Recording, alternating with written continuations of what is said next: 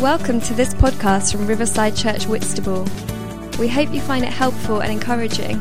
If you would like to find out more information about us, why not check out our website at riversideuk.org, our Facebook page, or follow us on Twitter at @WhitRiverside. Right, we have just had a fantastic week of prayer, haven't we? Who's enjoyed praying this week? Do you feel like you've prayed more? Have your prayer muscles been strengthened? Hopefully. We had a wonderful half night of prayer on Friday. I know some of you couldn't come and you were praying at home, and that's great. But for those who came, it was really superb, wasn't it? Yeah, let's have a big yes. There was a lot of us there coming and going, and it was really fantastic. Now, I've asked Sean, who really doesn't want to do this, but can you give Sean a big hand, because he is going to come up. Come on, Sean.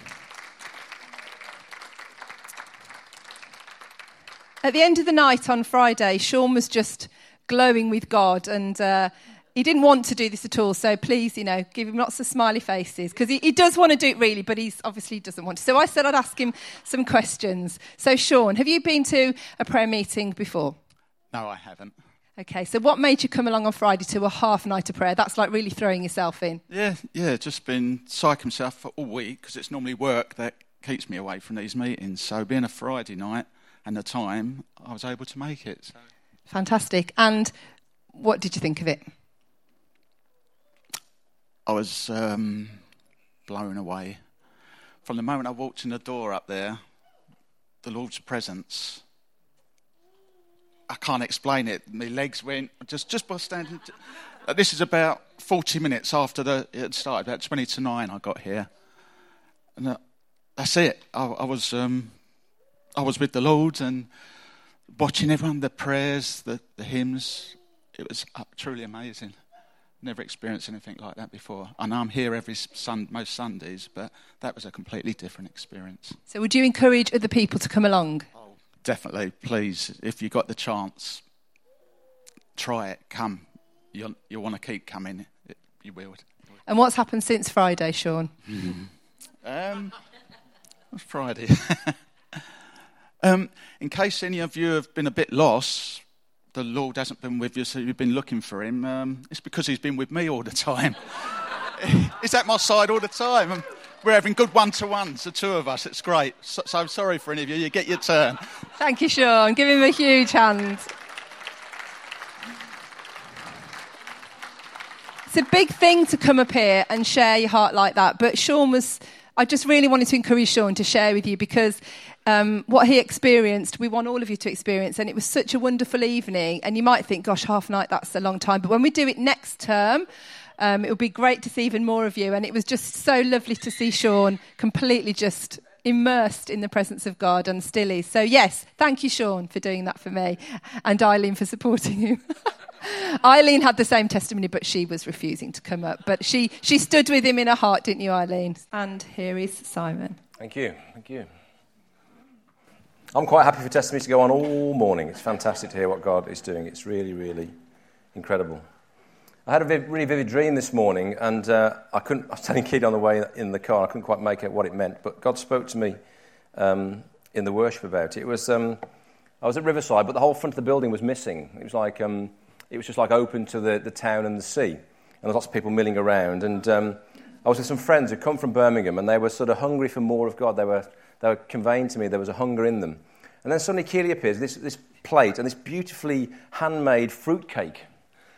Now, for someone who is in a sort of semi-fast, you can see what's happening here, can't you? I'm dreaming of fruitcake. And I said, where'd you get that from in the dream? He said, well, we're making it. In fact, I think she said, Megan's made it. It's homemade. It's beautiful. Look at it. It's moist. It's gorgeous. She doesn't even like fruitcake. And then suddenly, these friends from Birmingham, they had plates and they had fruitcake. I was like, well, where's my fruitcake? Where's my fruitcake? And suddenly there was more fruitcake. And I just felt the Lord say in the worship, there's fresh bread in the house. There's fresh food in the house for everyone. There's this beautiful homemade nourishment that's here at Riverside. And I think God said, with the front of the building missing, it's so accessible. It's so accessible. Imagine if the front of the building was removed and we were just open to the town, open to the communities, open to our neighbours. And there was this beautiful smell of homemade cooking that was taking place. And I think it was just significant of the Lord's presence. And I think he was saying to you this morning, if you're hungry, there's fresh bread in the house, there's fresh food in the house for you today. If your friends are hungry, if your neighbours are hungry, there's a place of nourishment in the Lord here because his presence is increasing. He wants to nourish us. He wants to give us confidence in our authority to go forth and to share what we have. You know, the gospel you carry isn't just a dry series of a dry message or a series of rules, or you go to church on a Sunday and you pray, remember to read your Bible. That's not the gospel. The gospel is the good news that God is near. He's near to each one of us, and he is love, and he does come for us, and he does love us, and he does whatever we do. We can't overturn the great love that God has for us. And so I want to encourage you this morning. We prayed this morning before the service like we've been doing over the recent weeks, and God's presence just fell in the room. We had to leave Alan on the floor at 10:25. I said, Alan, I'm sorry, I've got to go. The service is starting. So we left him, laid out on the floor in room 4, because the presence of God just fell in the room as we were praying. There's an expectancy. There's an expectancy here on Friday night. We don't know how to do prayer well. So we just turned up and said, God, would you use this time? And he did. And there was a beautiful sweetness of his presence. And I've led some prayer meetings in the past that have been really hard work. You know, you look at your watch, you're like, 20 minutes has gone? Oh, my goodness. 30 minutes has gone, and it's like, you're like, oh, and then, oh, and it's like wading through treacle. But on Friday, there was 11 o'clock came in a moment, and then we pushed into God in the last hour together. And so yeah, just God is doing something. God is increasing his presence. As we've hungered for him, as we've positioned ourselves, as we cry out to him, he's hearing that cry, and he's coming, and his presence is coming. And he's got great plans for these Coastlands. He really, really has. He really, really has. He's got great plans. There's fresh cooking, homemade cooking. God's doing something here, that's sort of his making that he wants to offer to people. Amen? Do you feel stirred up? Yes. Good. Okay. Let's continue with the sermon series then. Great love. We looked last week at the fact that 1 John tells us that God is love. If you missed that talk, you can catch it on the website or by podcast, as always. I want to ask ourselves the question today, in the words of the famous Black Eyed Peas song, where is the love? You know, where is the love? We often find ourselves, they wrote that song back in 2007, 2004, a long time ago. But, you know, the question was, we look around and all this stuff's going on, where is the love? Where is the love? And the answer we carry as believers in Christ is the love is always God. The love is always with God. God is love. And so we have that anchor, that reference point in our lives as we journey through all these difficult circumstances that life brings. And if we move away from that source, if we lose sight of the source, the fact that God is love, and then we can come into a whole host of issues and problems in our own lives. When we lose sight of the fact that God is love, we run into all sorts of potential problems.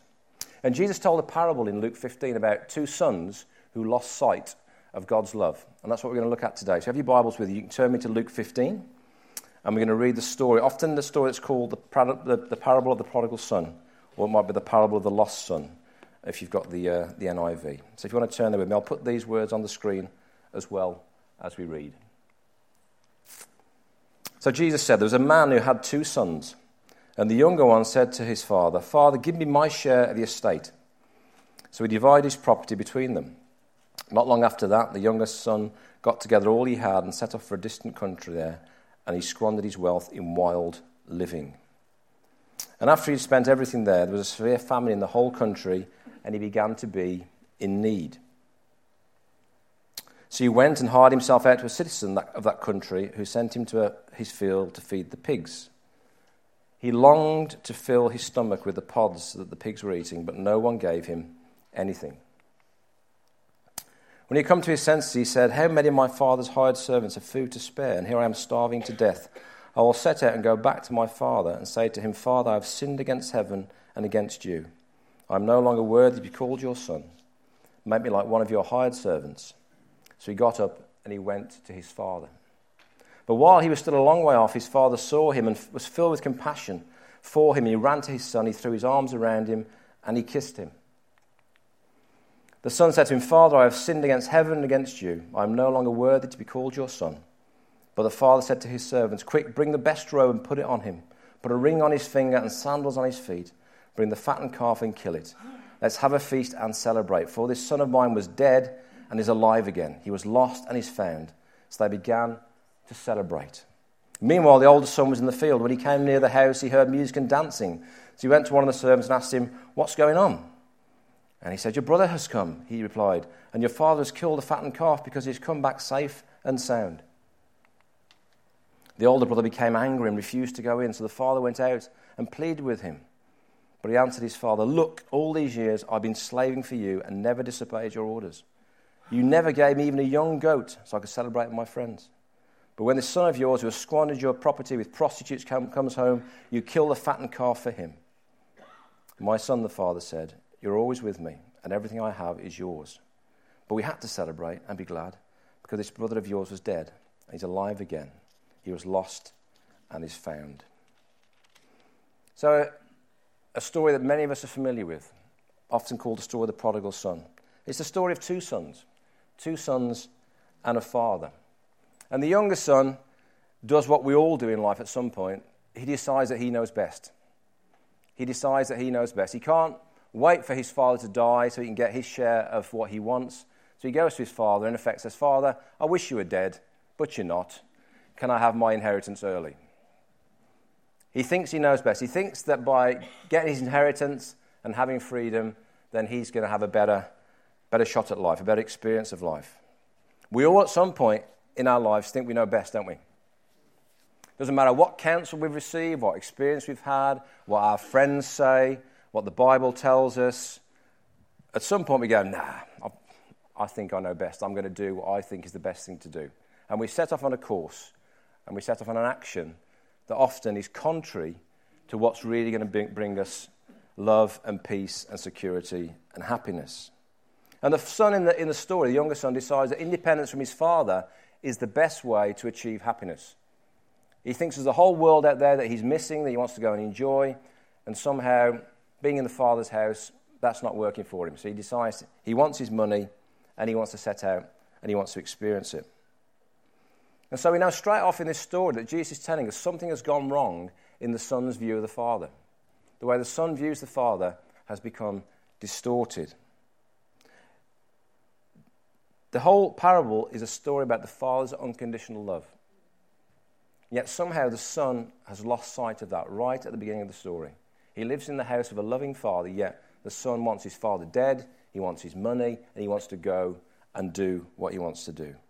He believes that somehow his freedom is being restricted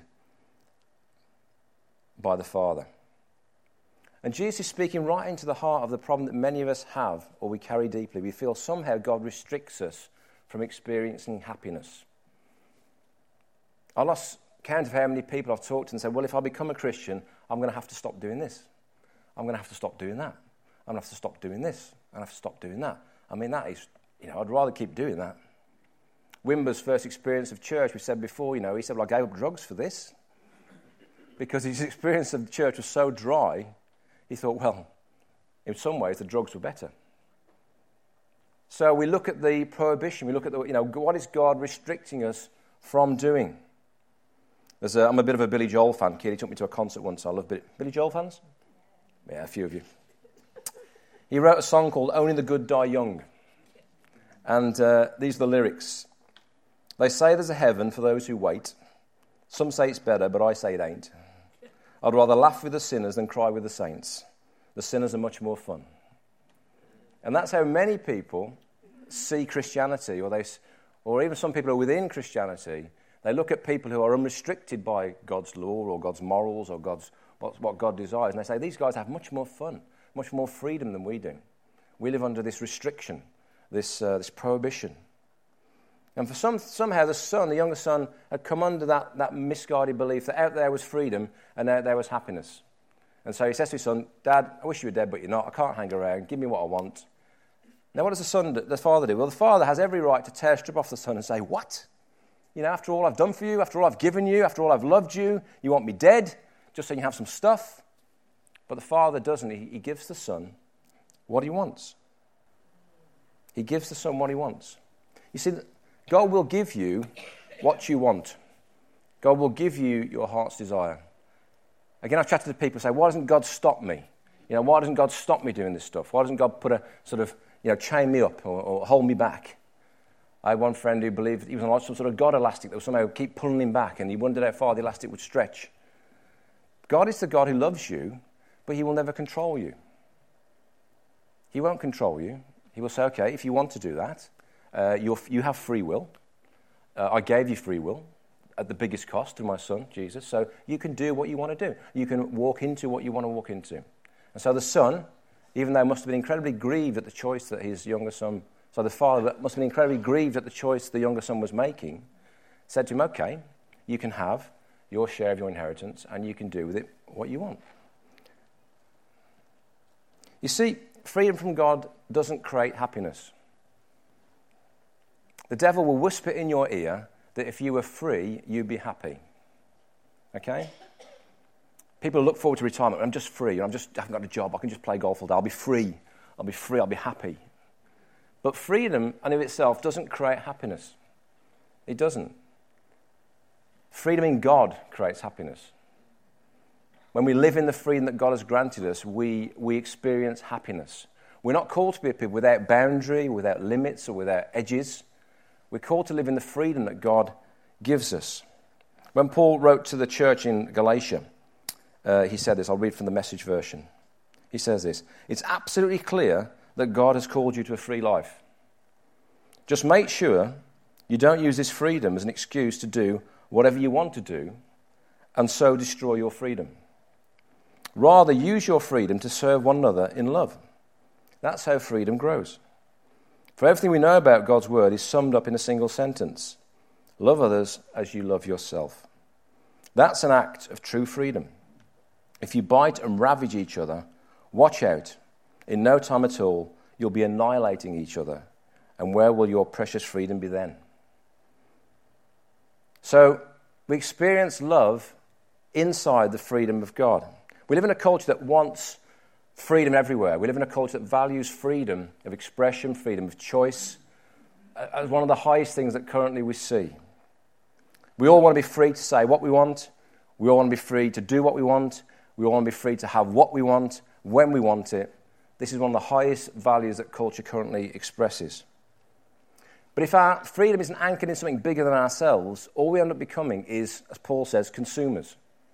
We just consume from each other. We consume things.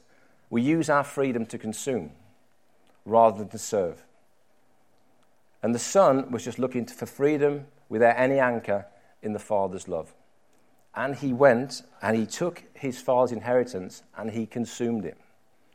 He absolutely consumed it. He burnt through it in what the Bible says, wild living. Wild living. You see, the Father grants you and I free will because the hope in his heart is that you will turn to him. You will use your free will to turn to him. By God granting you and I free will, it's the biggest risk of love ever taken. God didn't have to do that. He didn't have to give you free will. But he gave you free will so that you could turn to him. That was the hope in his heart. In the book of Acts, the Apostle Paul says this. He says, the hope of God is that we would seek him and perhaps reach out for him and find him, because he's not far from each one of us. That's the hope of God, that we would use our choice and our free will to reach out for God, to turn to him, to find him, because his great love has expressed itself in giving you free will. And the hope of his heart is that you'll use that free will to turn back to him. But at this moment in our story, the son doesn't want that. He wants to be away from the Father. He wants to find freedom on his own. So he goes to a distant land. A distant land's interesting. He goes to a distant land because imagine going to a neighbour's house and saying, I've just wished my father was dead, so I've got my inheritance. How would the neighbour feel? What would the neighbour say? So he goes to a distant land, a place where no one knows him, a place of obscurity, a place where he can hide from God. And often when we want freedom without God, we go to a distant place.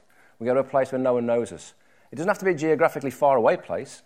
It can just be a place where we're unknown, where there's no accountability. We're free to experience and do what we want. So he goes to a distant land and begins to burn through his inheritance in wild living. We can only imagine what the younger son gets up to. But it doesn't take long for him to effectively come to a point where he's gone through it all. He's lost it all. He's burnt through it all. You see, when we make similar choices, don't we? In our heart, at some point, we all say, God, I wish you were dead. In fact, you are dead to me at this point. in this choice that I'm making, you're dead to me. Because I want independence. I want free will. I want choice. I don't want to have to look you in the eye. I don't want to have to feel your gaze upon me. We all mirror these choices that the younger son makes in this story. But we have to realize that at that moment, your choice doesn't kill God's love for you. It can't change the essence of his character, his main attribute. Your choice doesn't bend God out of shape. God continues to be love. He continues to fix his gaze upon you. The scripture says you're the apple of his eye. Choices don't change that. God's love is still upon you, just as it was upon Jonah, as just shared in the testimony. Didn't matter how far he fled, God's love was still fixed upon him. And Jonah, in the belly of the fish, he prays a prayer, doesn't he? He says, those who cling to worthless idols forfeit the grace that could be theirs. He has a moment of clarity in the stomach of a fish. You know, he got what he wanted. He got isolation from God. He'd gone to the farthest place away from God. He was in the most hidden place from God, in the depths, inside a fish, inside the stomach of a fish. And at that point, he comes to clarity and says, those who cling to worthless idols forfeit the grace that could be theirs. And he realized that actually God does love him. God does care for him. And when we go to a distant land and try and get away from the gaze of God, all we're trying to do really is we're trying to find a freedom that can't be found there. It can only be found in God. And so the son, he goes through all the stuff. He squanders it all. He cashes it all in. And he spends it. You see, this story is often called the prodigal son. Prodigal doesn't mean somebody who's away from God and comes back. Prodigal means wastefully reckless, exceptionally reckless with your resources. So the son is prodigal because he throws it all away very quickly. He lavishly, recklessly, extravagantly burns through his inheritance in a prodigal way. That's why he's called the prodigal son. And so very quickly he comes to the point where there's nothing left. And then his problems get worse because there's a famine in the land. And suddenly everybody's belts are being tightened. And all his fair weather friends disappear. All the people who would have been around him when he had money disappear. And there's nothing left for anybody, very little left. And he's rendered down to absolutely nothing at all. And he tries to find work. And he finds work. And where does he find work? Feeding pigs. What's the worst thing for a Jewish boy to do? Is to be feeding pigs. There was a Jewish phrase at the time when Jesus said this parable. It said, "Cursed be the man who breeds swine." So he really was at the lowest of the low. And not only was he feeding pigs, he was so hungry, he wanted to eat what the pigs were eating. He was at the lowest point in his life, in his journey, in his story. And God will have to take you right down to the lowest point in the valley to really speak to you. Whether it's in the belly of a fish, whether it's feeding pigs and wanting to eat the pig food, God will take you to a low point to really get your attention. Not because he wants to punish you, not because he doesn't like you, but because that's often where we come to our senses, just like this young man did. He came to his senses. No one would give him anything, the story says. No one would give him anything. He was in a place of utter rejection, utter isolation. But he says, the Father's house, there's something there for me. I can go back. I can go back to the Father's house, and what I'll do is I'll go as a servant, because the servants get food. Even if I go back as a servant, I've lost my place in the Father's family. I've lost the respect of my brothers. I'm never going to be as I was, but at least I won't die here. At least I won't starve to death. So he comes to his senses, and he says, I'll go back. I'll tell my Father, I've sinned against heaven and against you, and perhaps the Father will have me back as a servant. I won't go back as a son. I'll go back as a servant. Many of us want to come into God's presence as servants and not sons and daughters, because we feel that what we've done disqualifies us from being part of the family. So we come into God's house, God's presence, we carry shame, we carry guilt, we carry all the things that we feel somehow disqualify us from the Father's love. And we say, God, I'll come back to you, but I'll come back as a servant, not a son or a daughter. I heard in a TV program some of the other day, she was talking about, I've been invited to church, but if I went into church, the font would boil. Somehow, the things that she'd done in her life would somehow, God would be so angry and so upset that she'd turn up in church, the font would boil. And many people, that's how they see church. They see it as a place where if they come because of the sin or the things or the choices they've made. That isn't the Father's house. The Father's house is a house of love. He doesn't want us to come back as servants. He wants us to come back as sons and daughters. So the son sets out with his pre-prepared speech, and as he approaches, the Father has been watching and waiting for him. The Father has been looking out for him, scanning the horizon when the day he knows the Son will return. And he sees the Son at a distance, and he does something no self-respecting old Jewish man should do. He runs. He runs.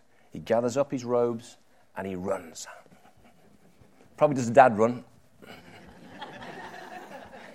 People walking past saying, "Why are you running?" But anyway, he runs. He runs to meet the Son. Now, you have to understand, Jesus' hearers at this point would have been like jaws on the floor. Jaws on the floor. We've already heard a story where a son would wish his father dead, just so you have an inheritance. They've heard a story where the Jewish boy now goes and feeds the pigs.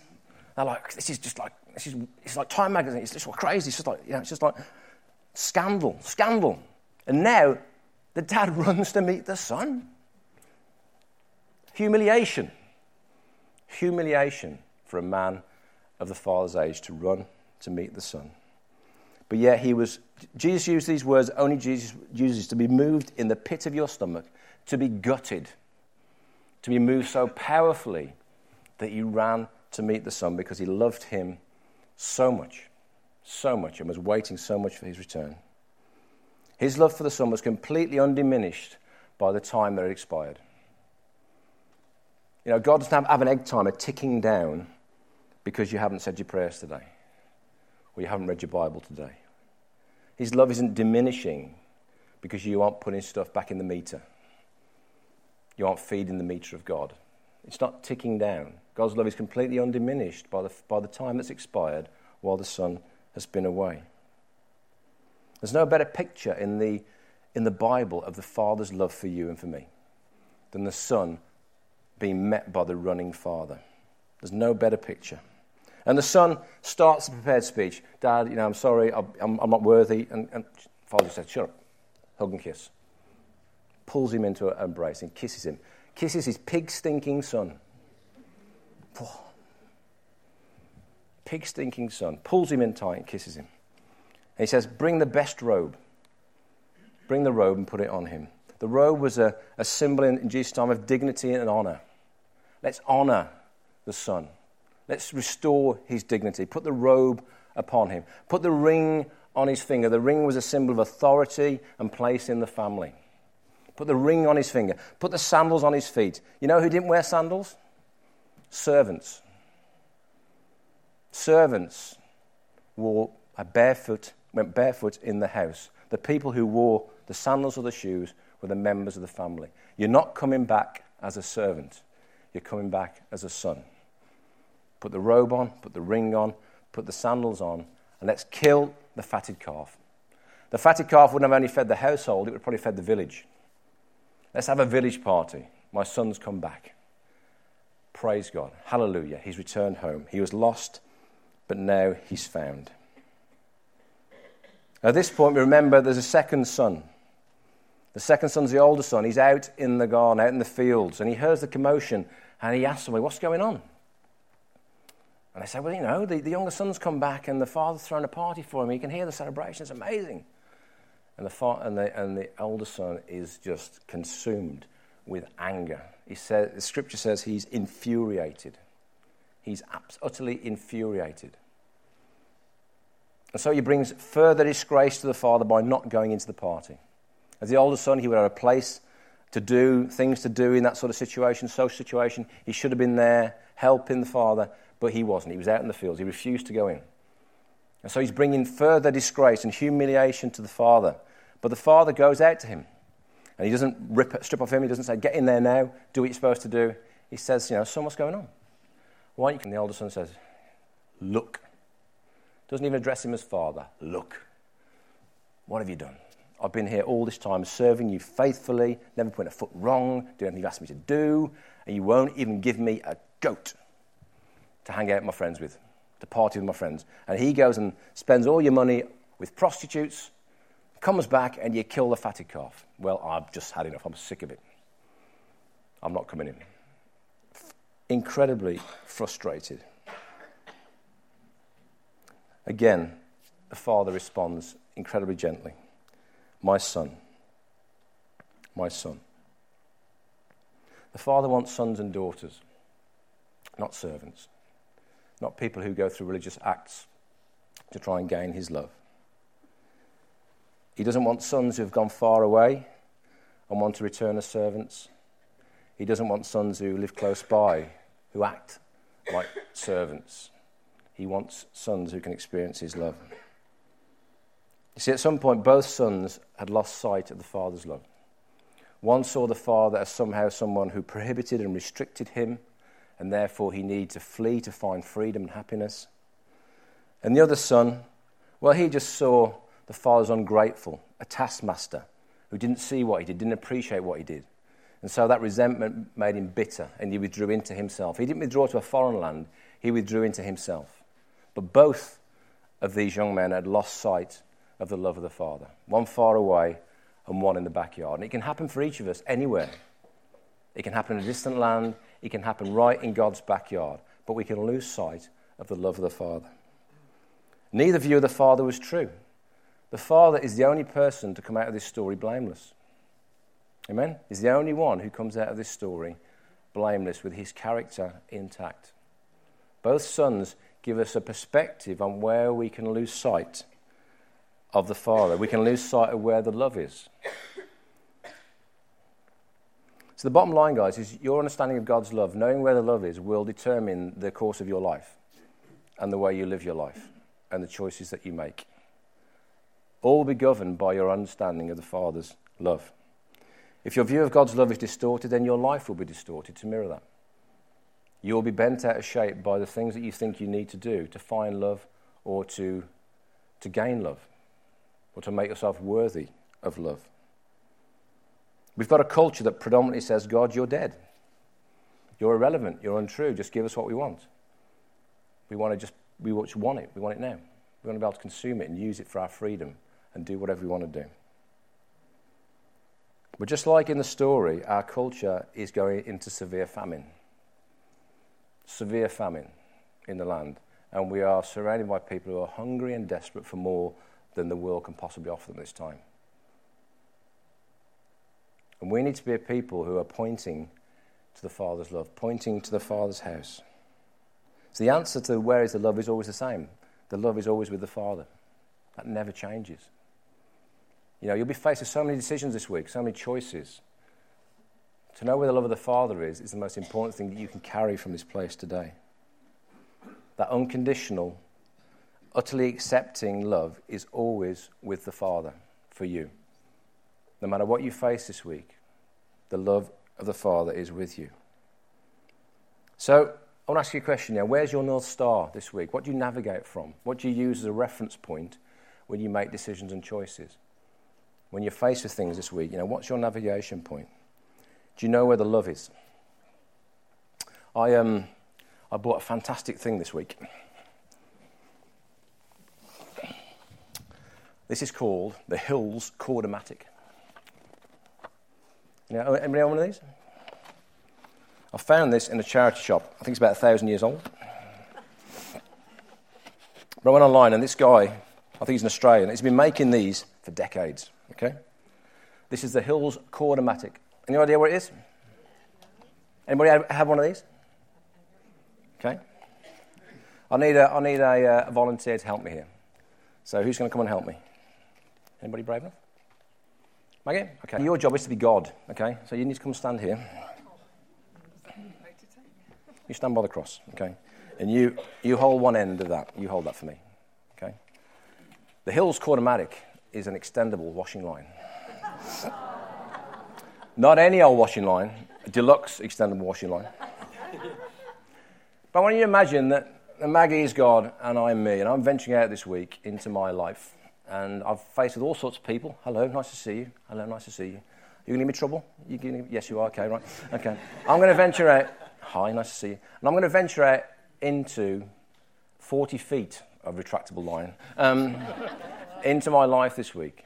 And what I'm hoping, good morning, and what I'm hoping through all this is that I'm going to remain anchored to the love of God.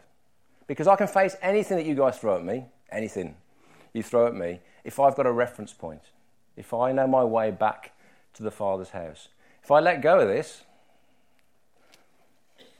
then I'm a bit lost. Because I've got no point of reference out here with all you difficult people, or you people giving me a hard time, or you people are saying things about me that aren't true. I've lost my point of reference. I don't know my way back to the Father's house.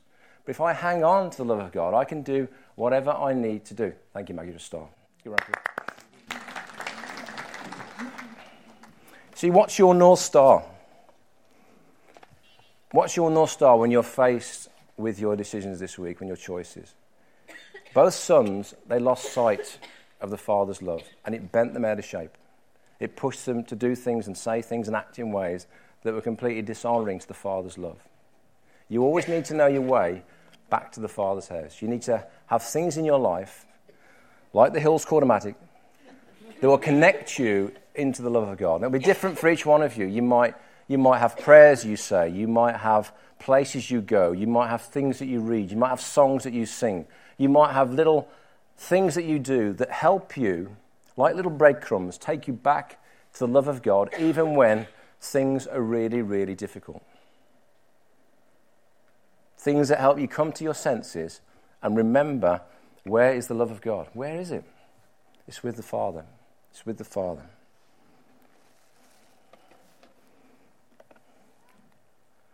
It says in 1